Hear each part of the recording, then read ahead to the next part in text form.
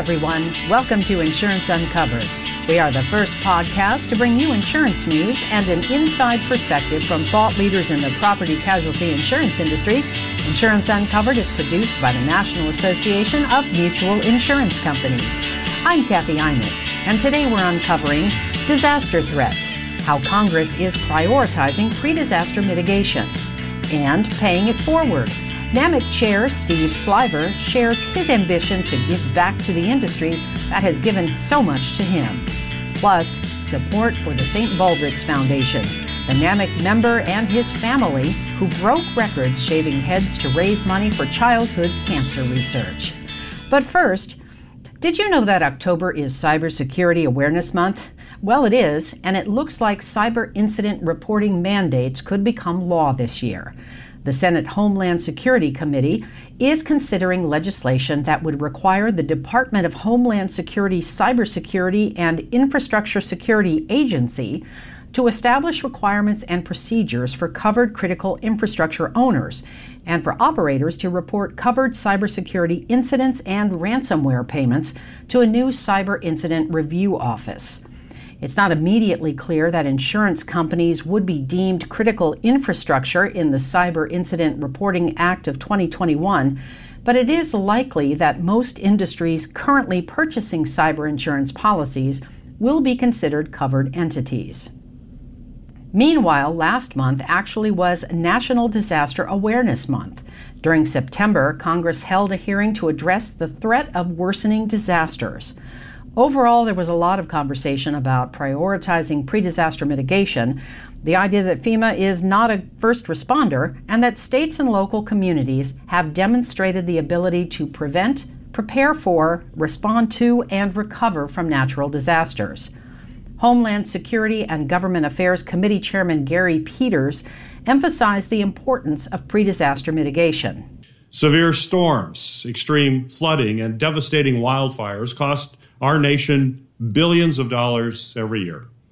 But we can strengthen our disaster response efforts and save taxpayer dollars by making smart, forward-looking investments in mitigation before a disaster strikes. In fact, studies have shown that every dollar invested in hazard mitigation and prevention services saves an average of $6 in recovery cost for taxpayers. The NAMIC-backed Building Resilient Infrastructure and Communities program received high praise from witnesses and lawmakers alike, who articulated why the program is a meaningful resource and incentive for states to invest in mitigation efforts.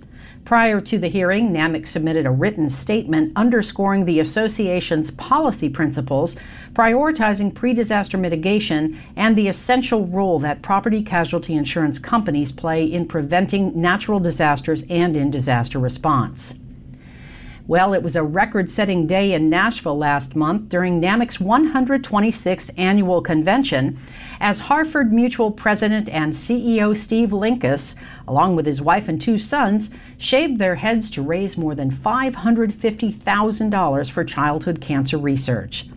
The Linkus family was first introduced to the St. Baldrick's Foundation several years ago through Chuck Chamness, the retiring president and CEO of NAMIC, whose son Joey is a childhood cancer survivor. Steve Linkus and wife Sandy say prior to braving the shave, the family got an unexpected reminder of why the work done at St. Baldrick's is so very important. So we just thought, let's get the whole family together for breakfast this morning before the shave.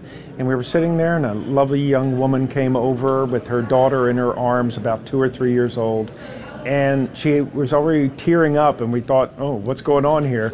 And she came over and said, hey, I saw your St. Baldrick's t-shirts. I just had to come over and tell you how much that organization means to me because my daughter was diagnosed a year ago with stage 4 cancer.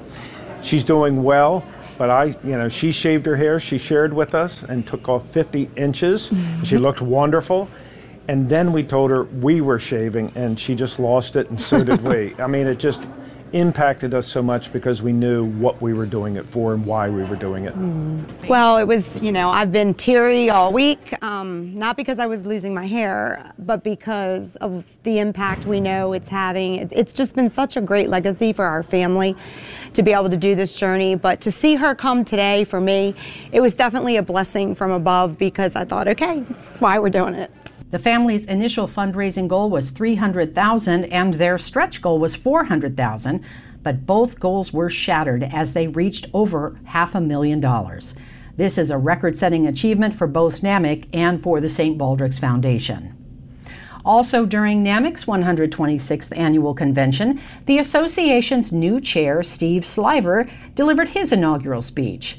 The Mutual Benefit Group president and CEO joined the property casualty insurance industry more than 40 years ago and quickly realized the ability to serve others in this industry was his calling.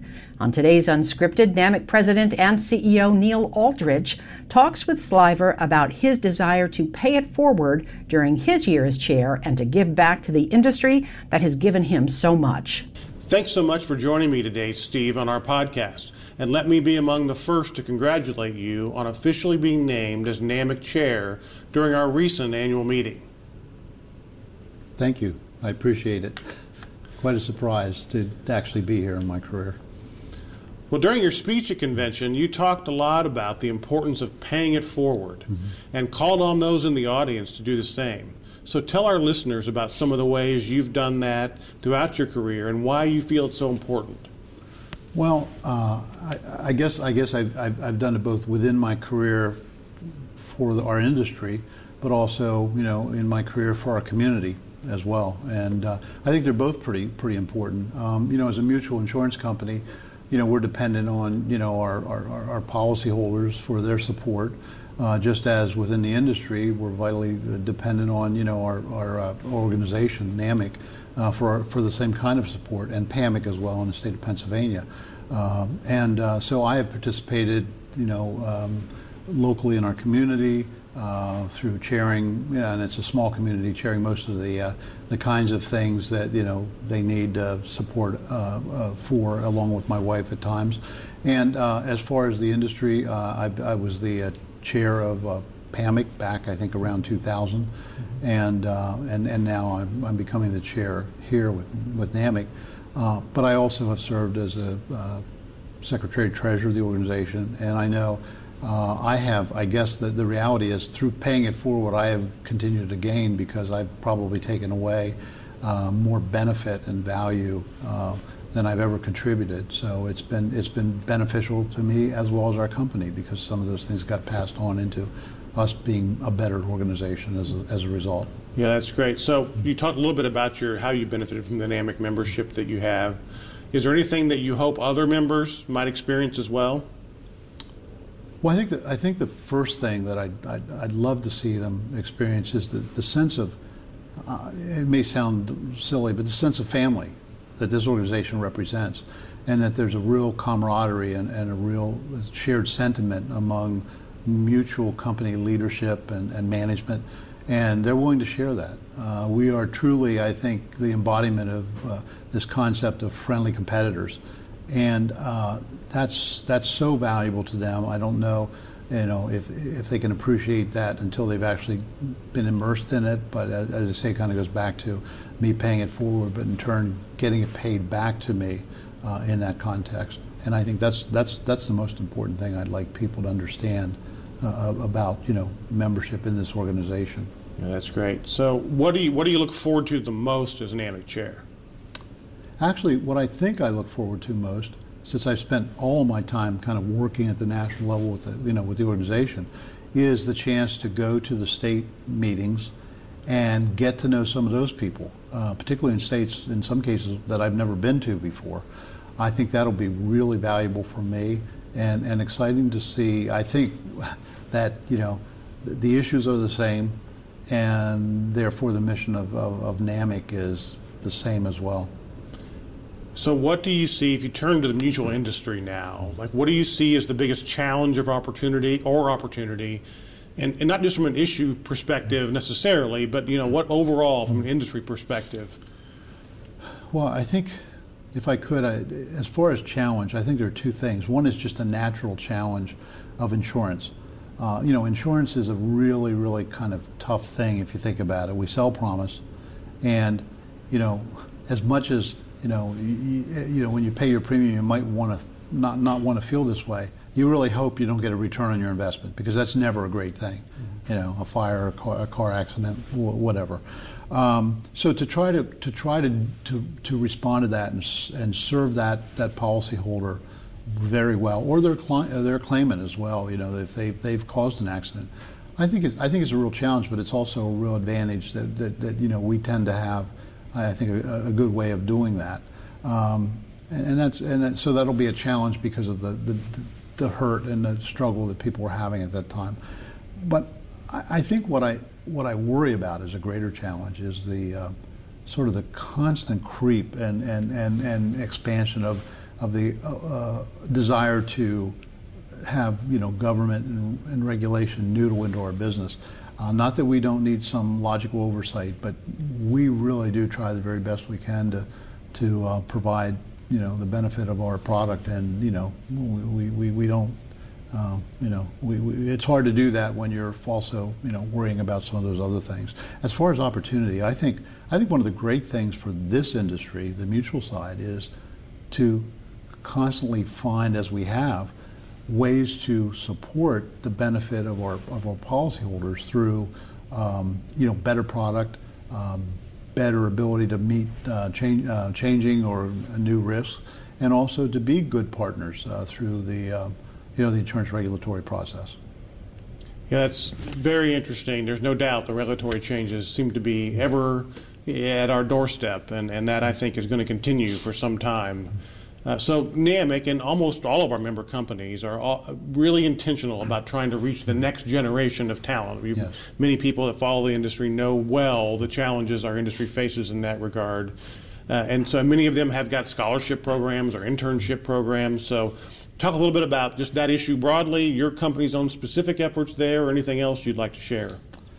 Neil, yes, this is certainly, it's just a natural challenge that we have, because we're like a lot of companies of particularly mutual benefit, fairly aged as far as the the longevity of our employees. So we'll have lots of turnover at virtually every level over the next 5 to 10 years. So making ourselves attractive and interesting to the next generation is certainly an important thing that we're trying to do. We've had some formal internship programs. We've housed people in some student housing. We have a small college in our town, and so during the summer, there's a lot of student housing that's available. If we can sublet it, and we have, and that's been great. We've picked up we picked up some employment as a result of that. It's a little struggle. We are in a small community, and some of these kids are coming in from, if they're studying insurance, typically a college in a large city. But still, I think it's been beneficial to us, and also I think it's just in general looking for talent and trying to convince talent to come to us. Not that really thought insurance was their necessarily choice of career, but that have good skills, good logic, good judgment, and trying to attract them to the company.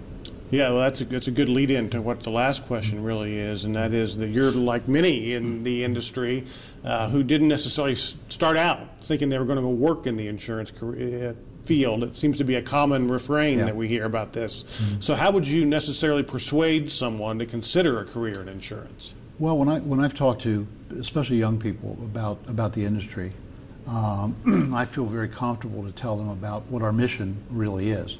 And I think that's the first step for them to understand, because I think this generation coming up, I know I have a daughter that's she's 19, and I think she wants to do good.